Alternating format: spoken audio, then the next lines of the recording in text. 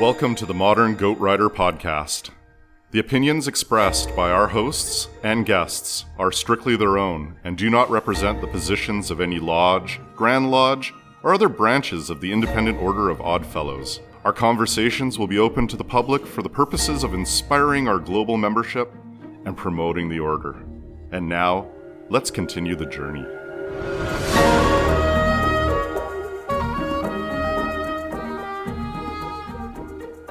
Welcome to the Modern Goat Rider podcast. I'm Billy Sanderson. Unfortunately, this morning, I am without my trusty riding partner, Josh Miller, who's not able to make the recording today. So I'm sorry, there's not going to be a ton of life to this show, but that doesn't mean it's a completely dead show.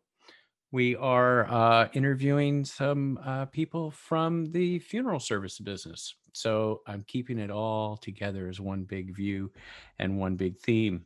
So today I have Anthony Black and Laura Van Sprang, who interviewed with me the other day. And I'll talk a little bit about the intro to that in a moment, but a few things you do need to take care of when you're in broadcasting, as small scale as this broadcasting is.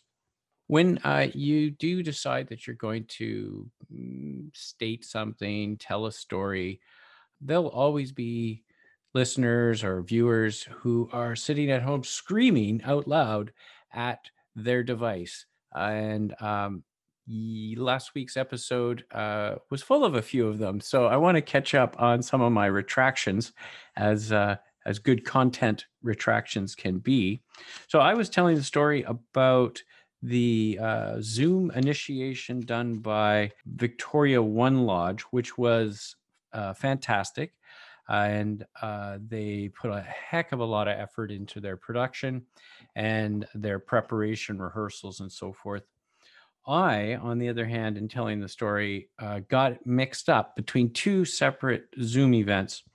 And I said the Noble Grand of Victoria Lodge number 1 was Aaron Hall, who it is not. And he has not been the Noble Grand in about 5 years. I was corrected. And the Noble Grand who did lead everything that was so well done in the initiation ceremony is Michael Gower. And Michael Gower is a second, maybe third generation Oddfellow here in Victoria. And they did a great job with his vice grand, Pascal Ricard. Now, again, I missed Pascal's last name, and which is a shame because I was trying to recall her last name because she and I had a conversation on the sidebar about hall hauntedness, if that's a real word.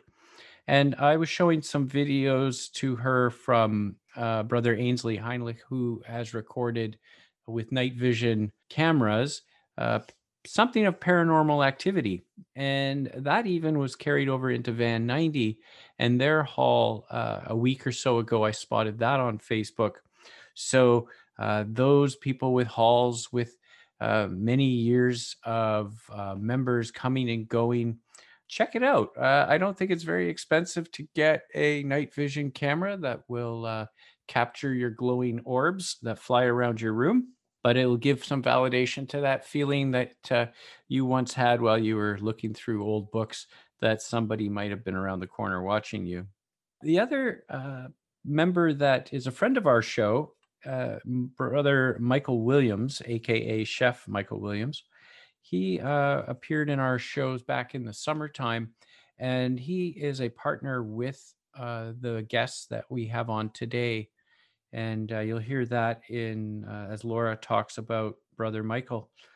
Brother Michael has started recording and putting in the can season 3, his third season, which is the 9th season of a show here in Victoria called Cookin', no G, Cookin' on the Coast.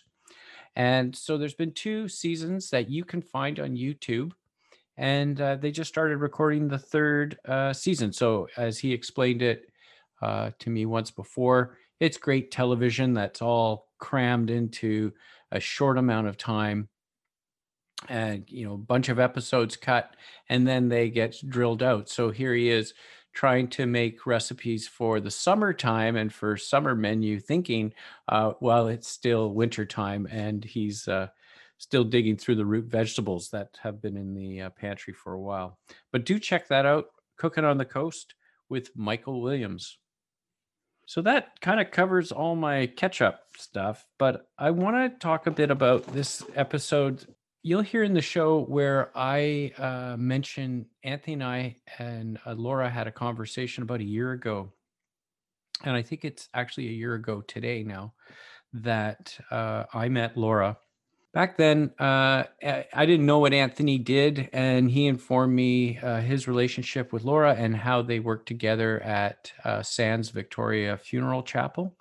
And I was like, wow, that's really interesting. Of course, I had no visions of a podcast or anything like that, nor did we know that COVID was going to shut us down in 7 days, that I would not be able to see them and continue to have a conversation about this. So when Josh and I started the podcast idea list, I had Bury the Dead at near the top of my list of topics to cover. So this one has been in the works for quite some time, and we finally put it all together, got it all arranged, and recorded yesterday. So I'm really anxious to get this one up and running. It's very interesting how Oddfellow perspective of the mission that we have to bury the dead is translated into someone's profession. And so I thought it was really a great team. Unfortunately, Laura's first year in Odd Fellowship is 2020, so you'll hear her talk a bit about that. And how we dug into how COVID really affected their industry and how they are able to comfort people in their time of bereavement and try to bury the dead in that respectful way and still meet the challenge of relieving the distress. They are experts in their field. They have been doing it for many years. I believe they're both around 13 years each. They really do want to point out that if people have questions about preparation or even just about service that may be needed for a loved one or even planning for your own, we talk about pre-planning. Do contact the service providers in your neck of the woods because, this is their job.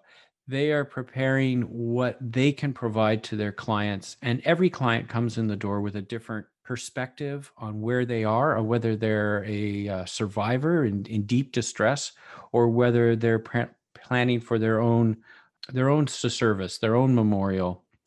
We talked a little bit about my dad passing last year, and one of the things I relay my story is that my parents both have all their arrangements planned. And so it was, air quotes, an easy job for the survivors and my mom, especially knowing that everything was taken care of. As Oddfellows, we should think a bit about our preparation and to be able to relieve the distress of people in the future. So people we leave behind. So that is things that are financial related, like a will for your property and your estate. But also this memorial activity, and Laura talks about the number of things that need to get done, the number of decisions to make, and if that was put on my mom, my sister, and I afterwards, my dad's passing, which was not sudden, but it still happened, and you're in those moments that all of us will eventually experience if you haven't already. That making tens of decisions is really tough. So I hope you enjoyed this conversation. I was looking forward to it for quite some time. It is very interesting. And it's not all just talking about bodies and, scary, spooky stuff like that. We have some fun at the end. And one of the things that I do want to point out is that Anthony brings up a great short program that was at Victoria Lodge number 1. It's called Death Cafe. So you'll hear that mentioned as well. So please enjoy, and thank you very much. So I have the pleasure of sitting down with two Oddfellows from Victoria here. Laura Van Sprang and Anthony Black, who work for Sands Memorial Services Funeral Home. I don't know the full name. Who wants to correct me on what the correct local name is? We go by Sands Victoria Funeral Chapel. All right. Thank you very much. So welcome to Modern Goat Rider podcast. Thank you, Billy. Thank you. Thank you for having us. You're welcome. So why don't we just start real simple and do a Oddfellow bio for each of you. Just tell us about what lodge you're members of and when you joined. I'm a member of the Victoria No. 1 Lodge. I joined just approximately 2 years ago, so maybe perhaps a little less. And yeah, so far I've been loving it. And I am part of the Bastion Lodge.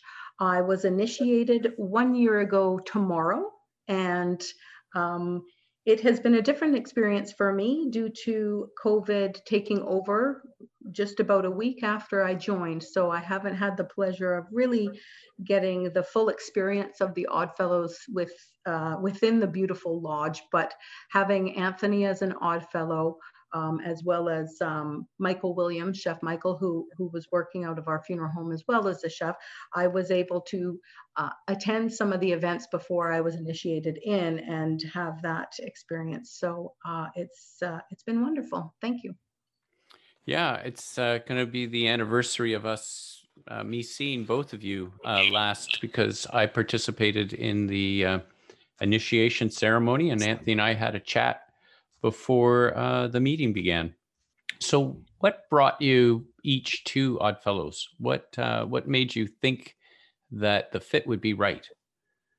Yeah, so with Odd Fellowship, there are certain values and personality that I think for me it attracted me, and Odd Fellowship seems, for me, it seems to put their personality into helping others and to do different in the community and be great in the community. So that's kind of what attracted me. More so my what I found was that there was a club of brothers and sisters that were all very embracing for fellowship, really. And for myself, Billy, again, just to echo what I had just mentioned before about seeing Anthony and his journey, as well as our chef, Michael Williams here, and Rebecca had joined a lodge as well. There was a few people in our circle, and I really gravitated toward the community-centric vision of the Oddfellows. Obviously, the brothership and sistership of it is wonderful and so supportive. However, being a funeral director and devoting my life to funeral service, that is a huge key part of what we do and why we do to get into the community. Community involvement is very supported from our company, not only at Sands, but Sands is owned by Arbor Memorial, which is a Canadian-owned family-run company across Canada with over 90 funeral homes. And they put so much effort and funding into our community involvement. And so as a funeral director, we are always striving to find groups and become part of the community where we can help the most, where we can reach out to the community. And I think our main goal for that is to really have families and people in the community meet us before the time of need comes, because that is really helpful in them, it not being such a scary situation. If you know the person on the other side of the phone when you're letting them know a loved one died, it takes away a lot of the scariness and the unknown. So I really gravitated toward getting in the community, lending a hand, and having a resource of people that were willing to do the same. It's an outstanding amount of community service that the Oddfellows do, and I commend you all, and I'm proud to be even a small part of it at this point in my early stage of fellowship. Well, great. So I want to just dovetail on that. So why don't you kind of explain your roles or your positions within your occupation, just to give some scope to what you would be involved in day to day, and then we're going to take it into relationship to Odd Fellowship. So start with kind of job description type stuff. And maybe I'll start with this so I can kind of flow in, and then Anthony can speak a little bit more into his role into the Odd Fellows as well, which he's had a little more experience. My role here at Sands Victoria is I'm the managing director, so the funeral home manager. I am still a licensed funeral director and embalmer, and still do like to work with our families and assist with caring for their loved ones. I have been in funeral service for 13 years now, and I'm going into my 14th year. I've been with Arbor Memorial the entire time. I did my apprenticeship at Richmond Funeral Home on the mainland, and I did a management training from coast to coast across the country. About 6 years ago, they positioned me in Edmonton, and I moved up in my career in management, and then was offered Sands Victoria in about 3 years ago now, and accepted. So my husband and I moved here. So I've had the pleasure of meeting Anthony and really diving into getting involved in the community, getting to know the island, which is very different from, I thought when I was offered Victoria, I said, great, mini Vancouver. On the contrary, it is absolutely not. Vancouver Island and Victoria is certainly its own beautiful community. And so I've really been blessed to be able to become a part of that. I do try to open our doors here when we could to our community groups. We used to have a church that met here every Sunday. We had a choir that rehearsed here every Tuesday night. The Kinsmen met here, the Shriners met here. I sit on the board for the hospice committee for their annual fundraiser. So a lot of that stopped. And so all of those events have been put on pause as COVID has come around. So we do miss seeing our community and our friends in the community join us all the time. But again, I'm feeling very confident as we move forward with things and the world starts to heal, that we will be offering all of those services again to our community and being able to be out there a lot more as well. So Anthony, how about you? You have a shorter career. Sorry, Billy, I can go. That's okay. That's not what Freudian slip there. No, it's great. So, you know, I came to funeral service after the death of a member of my family. That's really how I got the introduction into that it would be even a possibility or an idea of a career. Growing up later, you know, you do have relatives who do tell stories about you when you were a little child, on that I was always kind of curious about death and liked funeral homes and liked funeral home cars. So those are stories that I don't particularly remember, but I do find that, you know, once in a while a relative will say, you know, we did have to drive you by a funeral home to look at funeral home cars, you know, at one point when you were 4 or 5 years old. So it's almost like one of those things where you were almost meant to be, you know, where you are, and I think a lot of funeral directors feel that way. You know, I'm just looking at, I've got a note saying to relieve the distressed. You know, that's one of our Odd Fellow missions. And really I feel like that's what we do every day.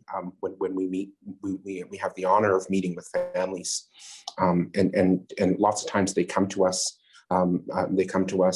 in distress, and we're sort of a beacon to help them and get their loved one where they need to go and get them what they need to move on. I came to funeral service again after the death of one of my loved ones. That was in 2006 or 2005, I do believe. I found myself a lot of from there looking for employment in the funeral industry. So I started out with meeting with families to make pre-arrangements and doing transfers and answering the phones. just trying to get that apprenticeship. So that apprenticeship is 2 years.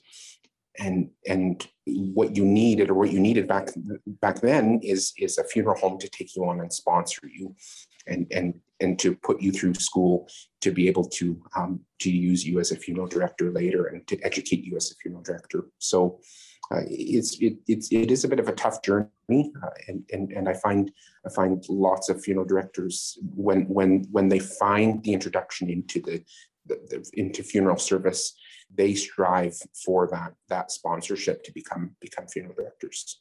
So the education is sponsored, so employment first and then co-op training or some kind of sponsorship? So yes, there's a two-year funeral apprenticeship. And when I went through, there was no option for you had to have a funeral director or a funeral home put you through school to have you apply for school. So you did 2 years of distance education, and that's usually over the internet and through the mail, and 2 years, twice or three times a year, you go and sit in class and do practical learning, and then you have to work full time as an apprentice funeral director, and be able to demonstrate that you can be you can demonstrate competencies as a funeral director and an embalmer as well. So right. So that's interesting to me. And Anthony, I'll take a segue onto kind of my background too, because I wasn't quite the drive by the funeral home in my small town I grew up in. Okay. But our T-ball team that I was part of was sponsored by the funeral home. And when people saw what our team name was, they always chuckled and said, well, they had a bad joke about death and finishing last. But the experience, I think we all have, it's on the Oddfellows view of things, and I've become very obsessed, might be the softer word, about it, that it's happening all around us, and that's something that we learned right away in Oddfellows, that our life is momentary in the grand scheme of things, and it can be joyful and wonderful, and we strive and hope to live a long time. But all around us, there's other people leaving the train, so to speak. And I had questions about my grandparents passing away and attending their funeral and so forth. So I think it's an opportunity to kind of wake yourself up to what relieving the distress really looks like, and what part of life, what you can do to relieve distress in advance. And so Oddfellows always thinks about, or sorry, not always, but most often you're thinking about seeing somebody in that moment. But being a project manager in my life, I always think proactively. So how do we relieve the distress in advance? And that's part of why you're here, you guys are both here, is to talk a little bit about that. So there's ways that a person can prepare. And so what is preparation for a funeral service? And maybe I'll jump in and speak to this a little bit. I'm quite passionate about planning in advance, and really trying to take some of the burden of so many things that encompass a person when they are often thrown into grief unexpectedly, especially. And so really the message is that pre-planning can help families and loved ones with the emotional burden of making end-of-life decisions, as the plans have already been made and the plan is set in place. So that's a big point of doing things in advance. Not only just taking the step to actually make pre-arrangements and put them into play, but to start the conversation, to start to talk to your family members, to think about what would your final wishes be.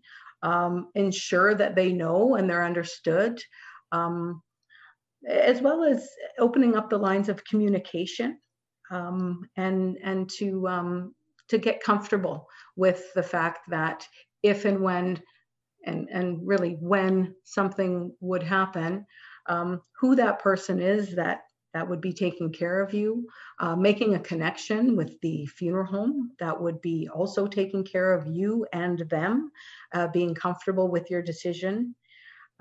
It gives you the opportunity of how you'd want to be remembered. A big key message in our company, Arbor and SANS, as well, is how do you want to be remembered? That is one of our key messages, to really get people to start to think, what are those things in your life that you've done that you're proud of, that you would want to leave your legacy? There's also, a lot of people don't know this, but there's 87 decisions to make in order to plan a funeral. And in many cases, that has to be done in a matter of days. So if you are able to do pre-planning in advance, this can not only lift the financial burden for the families, because when you plan in advance and pay for it, it's locked in at that price at that time. So even if you're in good health and you're planning for the future, it's more of an investment into your future for your family and your estate, and where the rest of the money gets to go for other things for your family. And so this can relieve family members and remove some of the stress in making all of those decisions at once when they're bereaved and right in the throes of their grief. So that's just a few points that I wanted to speak to just try and let people know that, here at SANS, we have an advanced planning pre-need specialist on site in our funeral home. His name's Huntley Ketchen. He is also a hugely community-driven, lovely gentleman who is part of our SANS family. He has helped so many of our families in advance, getting them prepared financially, mentally, getting the questions asked. He doesn't let the families leave without knocking at my office door to introduce me and any of the other team members, our senior directors, Anthony, our assistant manager, our funeral directors, our administrator, as he's walking them through the building, to get to know some of the team that they will rely on when the death occurs. In many cases, it's imminent. So just there's a few things of just that we're here to guide a family in advance to really try and make the actual grieving process a little less scary and unknown when they get to that point. Great. So I wanted to jump, like every interview, we end up having the COVID component of an interview. My father passed away in November, and we hit this window where we were able to fit in 20 people, I think, attended. There was this very short window where it was more than 10 people for a memorial service. And so how has, other than the hall, the facility, but how has funeral services transformed with a COVID restriction and public health guidelines? Well, Billy, first of all, I'd like to extend our condolences on the loss of your father. We certainly are a community here, and when we have a loss in the community, it affects all of us, especially when COVID has come into play. You've said it, there's been windows of where people can have more people attend. Right now, we still are at the maximum 10, and that includes a clergy, if that is something that you would like to have a part, which only leaves 9 individuals. Again, we work under the order of the health order, and we don't go off of those orders by any means. We are very strict in what we're doing and go under our work safe guidelines as well. And that's not only to keep our staff safe, but also to keep our community and grieving families safe as well. So we have done our very best to try to bring the community together in any other way possible besides the gathering that we've always been so much a voice for, is bring the community together to surround the bereaved and the grieving family to show our support. So there's live streaming that we offer. So from your home, you can watch the services as they're going on. We're doing staggered visitations or services where we can book a few times that different family members can come, giving us the ample time to do a full disinfection and sanitation of the areas. in between so that more family members can attend in person as well. Again, our company and our funeral home, SANS, are community driven, and we are certainly not here to take advantage of any of the unfortunate situations that COVID is causing. So we're not charging for 2 services, 2 visitations. Our fees are just still the same as if it were 1, and we are doing the extra work and the extra time to ensure that we can do our very best to support those families through this unprecedented time of figuring it out as we go along. But I have to say, we're doing a pretty good job, and I commend the families in the community for their patience and understanding in what we're trying to do to navigate through this as well. So, Anthony, I will pivot to you and ask a bit of the Oddfellow-y and Oddfellowship question here. So, when a lodge, like thinking of it as a lodge and not as a professional in the industry, the idea of bury the dead doesn't really translate anymore because funerals are they're expensive relative to what they would have been in the 1800s when bury the dead was our mission, and when we had when many lodges had their own cemeteries to do the burials in and managing the cemetery and stuff. But when you've talked to your members or thought of it yourself, what has buried the dead meant to you as far as something a lodge membership could fulfill? That's a really good question. So I always find that the brethren and the lodge is one of those that are really there to support each other and to support one another during tough times. During any meeting, there is always an opportunity, as you know, as Laura knows, is that there's an opportunity to a visiting committee to report on the sick and distressed. And I've always seen that as an opportunity for us to look out for one another within the lodge. And now speaking as a funeral director in the lodge, I always find it an honor when my brothers and sisters feel that they can come to me for guidance and help with regards to funeral related questions. Use the word again, honored when people ask us to help and guide them. And it kind of lines up with something I'd heard.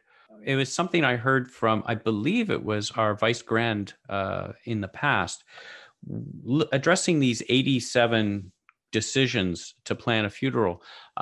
There was an idea of having a bereavement committee, and the committee would be that pseudo task force that a member could be directed towards. So there's you have a lawyer, you have somebody who knows funeral services, you have somebody who knows small event. They hadn't quite worked out every kink and the perfect vision of it all, but it was sort of that really focused on this specific issue and the departure of a family member for a brother or a sister to jump into cooperation with this group to say, okay, this lawyer will help you look for this, and these are the things he's not going to be the advice person, but just to be somewhat supportive and answer all those questions. Are you talking about more of a resource group than Yeah, it's a resource group. Just as you're saying, you get asked questions, but this would be, the idea was that it would be more, people would commit to it in some way, that if the call was made, they would be ready to answer. Yeah. Now, did you, I don't know, maybe about a year ago or so, the Victoria Lodge One hosted a death cafe. Did you have an opportunity? Did you attend that death cafe for? I did not, but I gave you a plug. I think in one of our earlier episodes that the Death Cafe did run its course when we were meeting. So why don't you give us a little rundown on that? So it was actually put on by the social committee of Victoria Lodge Number 1 on one of our social nights. And it was a great opportunity to open the conversation and to ask the questions surrounding death and to surrounding death and funerals and any other questions that might have prevailed for the night.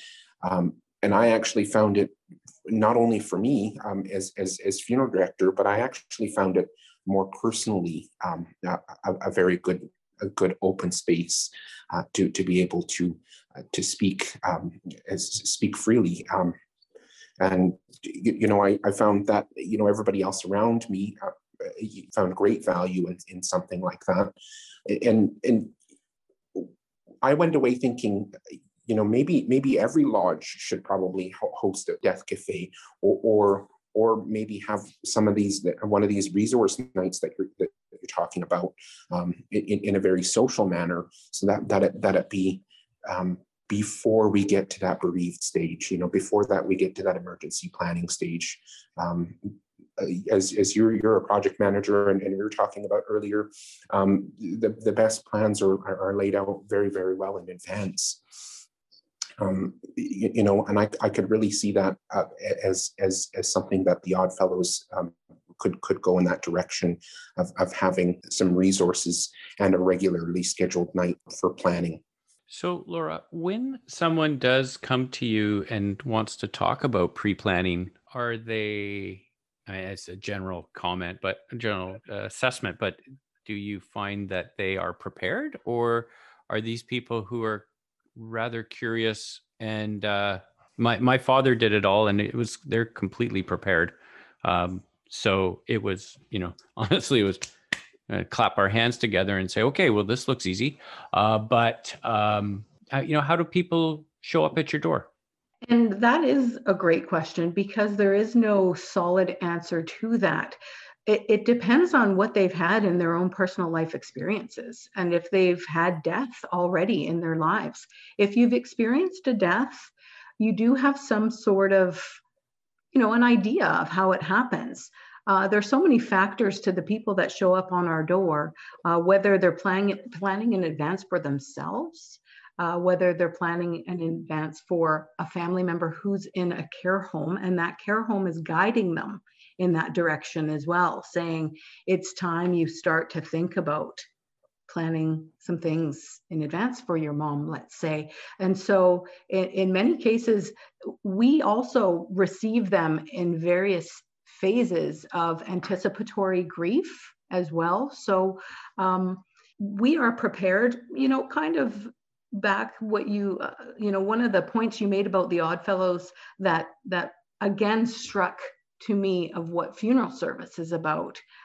We are there to take the call when it's needed. So we are always prepared for someone who has quite a few things in place, or the person that comes in and just says, I've never done this before. I've never experienced a death. I have no idea what we're doing, where to start, et cetera, et cetera. So we are there with I'd love to say open arms, but we're there with the appropriate amount of space between us and an open door with masks at the moment, and they are still welcome into our facility. Really, it is the time. It's such a hard thing for us in funeral service not to embrace the grieving. It's just, it's the way we've always done it. So it has been very difficult, but we are finding ways of really letting them know that we are still here to assist them. So no matter what degree of knowledge they have when they show up at our door or call us, we're ready with all of that information to take them through.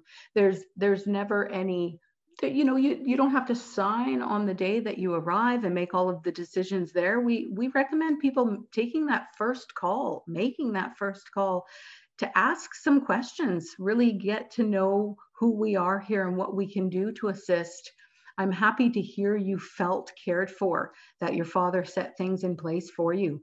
And we do have many children and spouses who thank their loved one for setting things up and getting things in place. And I have to say, we appreciate that too. It gives us such a better idea before the families come in after the death has occurred to know what they want, On the other end, if it's an unexpected death and there's been nothing put in place, we are of the same sense of urgency to ensure that every question is answered. So again, our arrangement times can be anywhere from 1 hour because everything's put in place and it's fairly laid out for them already, to 3 hours if they have a lot of questions and really need to go through things with guidance. But again, if you're putting the pre-arrangements in place beforehand, we're here to provide that expert guidance to navigate the difficult conversations with their families, make sense of it all, and planning for their end of life journey that we will all have. We will all have, yes. So you mentioned before we started recording that you're in an old building. What do you know about, or what can you tell us about Sands history? I can say some, and then maybe we'll switch to Anthony because he has quite a few more years than I do. But I'll just start the conversation by saying I know that it was the Sands family that started the funeral business here in Victoria, and it was established in 1912. It was actually a small heritage white building, just kitty corner, about a block and a half down from us, across the street there, that it started in. And then they expanded their business and bought and built, this building. This building was built for Sands, I believe, in 1932. And so it's a very large building that has served this community for over 100 years, certainly the Sands family. And of course, when Arbor Memorial bought Sands in 1986, the Sands family did authorize for Arbor to remain using their Sands name, perhaps because Arbor Memorial is also owned by a Canadian family, and the values are very similar in community-driven funeral service. But it has been a pleasure and an honor to take over the management of Sands here. And we also have 4 other Sands locations on the island, which is Sands Victoria here, Sands Colwood, Sands Duncan, and Sands Nanaimo. Anthony, do you have anything? No, I think you got it all. Other than when we're allowed to invite people in again, the building is beautifully built, and it's been expanded upon over the years, and so it does have its centricities about it, but it is actually a very, very, very beautiful building. It's always great to come here. It's almost like a second home to me. I finished my apprenticeship here in 2007, so it does actually feel a lot like home to me. Yeah. So at one point, I do maybe to add on to that, that the Sands family did have a number of suites above the building that they lived in, and sometimes the apprentice lived in some of the suites before the time where you had a cell phone or an answering service or a forwarding service. Somebody had to be here to answer the call of families who had experienced loss. So there are some things that, there is still a suite here. You can still see parts of a suite, and it's just a neat building to work out of. So I will confess to baiting you on here, not as a quiz, but I had done a little research into the company as well. Okay. And I have evidence that brother Mason Sands was initiated into Dominion Lodge number 4 on March 30th, 1911. So he was an odd fellow. Wow. 1911. So that's the original founder would be Mason Sands. That's right. And so it would kind of make sense because I do believe he was he was educated as a funeral director in the United States somewhere, or an embalmer, sorry. That's correct. So that's back in Mason's time. There was no licensed funeral director. You became a licensed embalmer, and sort of those skills or those trades or that tact came later. Mason, it would make complete sense, and I do believe Laverne, his son was who was the next generation of Sands, continued on into service. I do believe that gentleman was a Rotarian, as well as I do believe he was a Freemason. Oh, okay. So yeah, that would totally make sense. Yeah. So he had originally, Sands had originally partnered with someone named Wesley Fulton, who was also an Odd Fellow. He was a member of Columbia Lodge number 2. Wow.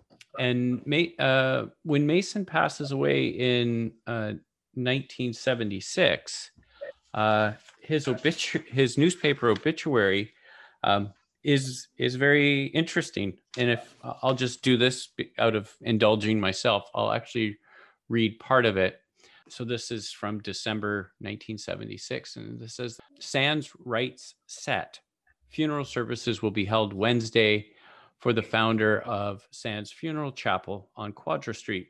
It gives his address, which I always love in old-timey newspapers. This is exactly where he used to live.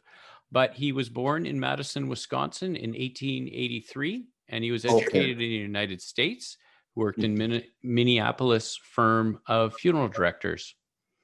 Everybody's history is dead on. He founded the Quadra Street Chapel in 1912, and they moved in there somewhere around 1932, 1933 to the new building. The same year, 1912, he was married to Winifred Lee. And then this is where it gets really kind of ties into his fraternal work. During the Depression of the 30s, Sands became known for offering hot soup to anyone down on their luck. Former member of Victoria Chamber of Commerce, Sands also belonged to numerous service and fraternal organizations. He was a life member of the Victoria Rotary Club, a charter member of the Elks Lodge, a life member of Golden Eagles and the Fraternal Order of Eagles, Airy number 12, shout out to Airy in Esquimalt, and was a member of Columbia Lodge number 2, Odd Fellows, and the United Commercial Travelers group or organization. And then it goes into the members of his family that survive after him, Laverne, one of them. And so I thought, hey, that's really cool. He did a red roller. He would hand soup out to people down on their luck, just like we continue to do these days. Isn't that amazing? You know, that's still something that keeps getting revived in different ways, is to handing out soup, you know, to the needy, to relieve the distress that way. Yeah. And even when we had our chef Michael Williams on our team here, and we were serving families and having numerous people come into the arrangement offices just last year and so forth, and we were able to do a little more interacting. I've just pulled up one of our flyers that we would have on our website and giving out to families. And it says, we know how difficult the arrangement process can be and the comfort and warmth that a meal can provide. At Sands, we extend our support by providing homemade soup for our families to take home, prepared by our in-house chef, Michael Williams. So that was last year. So all those years later, people are still getting soup, hot soup from Sands Victoria. Power of soup. Yep, there you go. So what other associations or organizations that you guys work with? Because I had spotted a picture of the two of you, but looked like you were playing baseball or something like that. Maybe you were doing something else, but it was in the Victoria News, I believe, about stepping out and being part of the community. Would that have been taking it to the streets for Yes. the hockey tournament? Yes, maybe it was. Yeah, I do believe we took part for taking it to the streets. It was a street hockey tournament. We're always trying to find our ways to be involved and a part of the community. There have been some great times, and it's a lot of fun. We did enter a team into bed racing at one time, so at the Sydney Street bed races. So. I think Laura might be able to expand a bit more. Sure, I'd love to. It's certainly one of my biggest passions in funeral service. And I certainly am very proud of the work that we've done in the 3 years, and the work I inherited when I was hired here as manager, and the wonderful work that the team had done here before that to reach out to the community, that many of which I just carried on. Hike for Hospice, which we have numerous teams every year. We ended up taking the Corporate Challenge Trophy for 2019. That was a great year for us before 2020 hit with our community involvement. The Kinsmen recognized us with a Community Outreach Award for the work that we've done with them, and providing them storage for them to go forward with their community involvement a little easier, volunteering for them, offering space for their meetings. Our Arbor as well actually nominated and blessed us with the Community Involvement Award for 2019 as well for our team across the country. It was a great year for us. We were just really embracing that. Again, our team joining Oddfellows to even raise that, joining the Committee at Hospice to do even further with their events. But anytime we see or hear something fun that's going on in and around the city, we certainly are doing our best to see if we can put a team together, if we can support it, if we can. Again, we have our second outfit, if you will, our second uniform that isn't a three-piece suit that you always see us in funeral service. It's a golf shirt with our Arbor and Sands logos on it, a little bit more casual, and we're out there bowling for Big Brothers or hiking for Hospice or Kids for Compassion this year. And it was one of the reasons that I accepted the position in Victoria. Was it's such a community-driven funeral home. Would you want to take on that mandate to ensure that community support is still there? So that's certainly one of the reasons I packed my bags and came out here quickly. That, and I was leaving Edmonton, and it was pretty cold. It's snowy there. Yeah, but thanks for letting us speak to that as well, Billy. It's just been wonderful. And even with COVID and the restrictions, we're still finding ways to support the community through different funding. And I also would just like to extend a huge kudos to all of the Oddfellows following you guys on Facebook and seeing what you've still accomplished with all the restrictions. Being able to support the community is just wonderful. And we've certainly, again, we're here as well to provide that support and really hold that dear to our hearts. That's a big reason that Sands Victoria is so successful for all these years in the community, is because the community trusts us and they know us. Right. So I have a history of doing a little research. Maybe it's not quite stalking, but we don't have a research department here at the Modern Goat Rider. So I went looking for information about preparation, and I came across a number of articles on grief and loss and preparation that you had done, Laura. So if people are, not quite ready to walk through the door yet, Google Laura Van Sprang and look up pre-planning and so forth. There's some articles that have been written that are also on the web. But the most interesting discovery I'm going to put you on the spot for is Dancing with the Richmond Stars. Yeah, that was one of my favorite. That was one of my favorite times. So I had joined I was sat on the board as event coordinator for the Richmond Hospice Foundation, and myself and the executive director, Patricia Miller, and I came up with an idea, and Dancing with the Stars had just launched, and I was actually a fan of the show. And so we put together an event where I and Patricia and Pat, as I called her, we hit the ground running, and we just asked everyone in the community who would be willing to dance. We partnered up with a local ballroom, and Andy Wong was amazing and providing the ballroom for us and the dance instructors. I got a palliative care doctor. I got a female fire chief.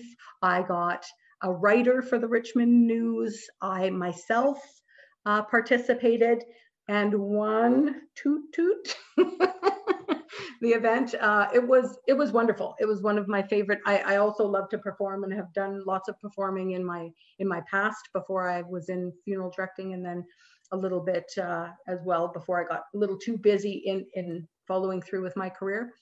So it was a wonderful way to be a part of funeral service, raise money for hospice, perform, be in the community. We raised lots of money for hospice, had a great time doing it. And it continued to run after I left for management training successfully for a couple more years as well. So that was a great successful event.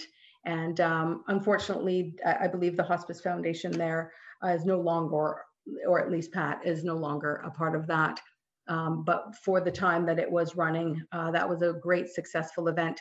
And so partnering up with hospice here in Victoria and working on their Fashion for Compassion is what we did last year. And this year we're doing Kits for Compassion. Is a little less performance for me, but Anthony and Huntley, our advanced planning specialist, and myself were able right before COVID last year to go out to the State and Church winery. And we had a wonderful event where a lot of the hospice volunteers and Turnabout secondhand clothing, they did a fashion show, and we went around and sold hearts for the raffles and door prizes, and we just had a wonderful day. So this year we're doing Kits for Compassion, where we'll be selling kits. I won't give out too much information because we're still in the beginning stages of finalizing everything, but it's going to be a wonderful online event that will be happening May 2nd. And I would certainly send some information the Odd Fellows way once we have everything ready to go and launch. Our release date for that, I think, is March 15th. So get some funds ready to purchase a kit and have some fun with us that way. And yeah, so hospice is a huge part of my community involvement. I've always really had a close connection with hospice and wanting to do as much as I can to raise the necessary funds to keep that wonderful organization going, who provides so much support for our families through those final stages of their loved ones' life. And we appreciate them so much. So we're certainly passionate, and I certainly am passionate about helping and being able to raise as much money possible to assist them in their work. Wow, wonderful stuff. Thanks. And great ideas there. Anthony mentioning the bed races, that I remember those as a kid. And then the other events that you've pinpointed as bigger, more glamorous events, but still there's something we can look forward to, lodges and event planners, reconsidering those in the future. Is there anything we missed? I don't think so. I think that was a great conversation. I think the only thing that maybe Anthony and I would like to speak to, that Anthony said very eloquently, was we would be honored to answer any questions for any of the Odd Fellows or your friends or family members. That's wonderful. Thank you very much. Well, thanks for the time and all the information. It's been wonderful. And I wish you lots of success, and hopefully COVID does suddenly disappear and we're back to our caring and big groups, and we can hug people again. That would be nice. Thank you, Billy. You're welcome. Well, that'll do it for me. And Anthony and Laura, thank you very much for making the time to have the call. I said a lot at the start, and I think that the takeaway for me is that there's a moment in one of our ceremonies, the draping of the charter ceremonies. If you get your hands on that short ceremony, that there is time for perspective when we're recognizing the passing of one fellow member, that we think a bit about how our legacy is going to be. And that's part of Odd Fellowship. That's part of the symbolism and the lessons. So keep that in mind. So Josh and I will be back again soon. Gosh, Josh, let's get back together, brother. Making another episode for our Oddfellow discoveries and seeing the Odd Fellowship all around us. Cheers in FLT.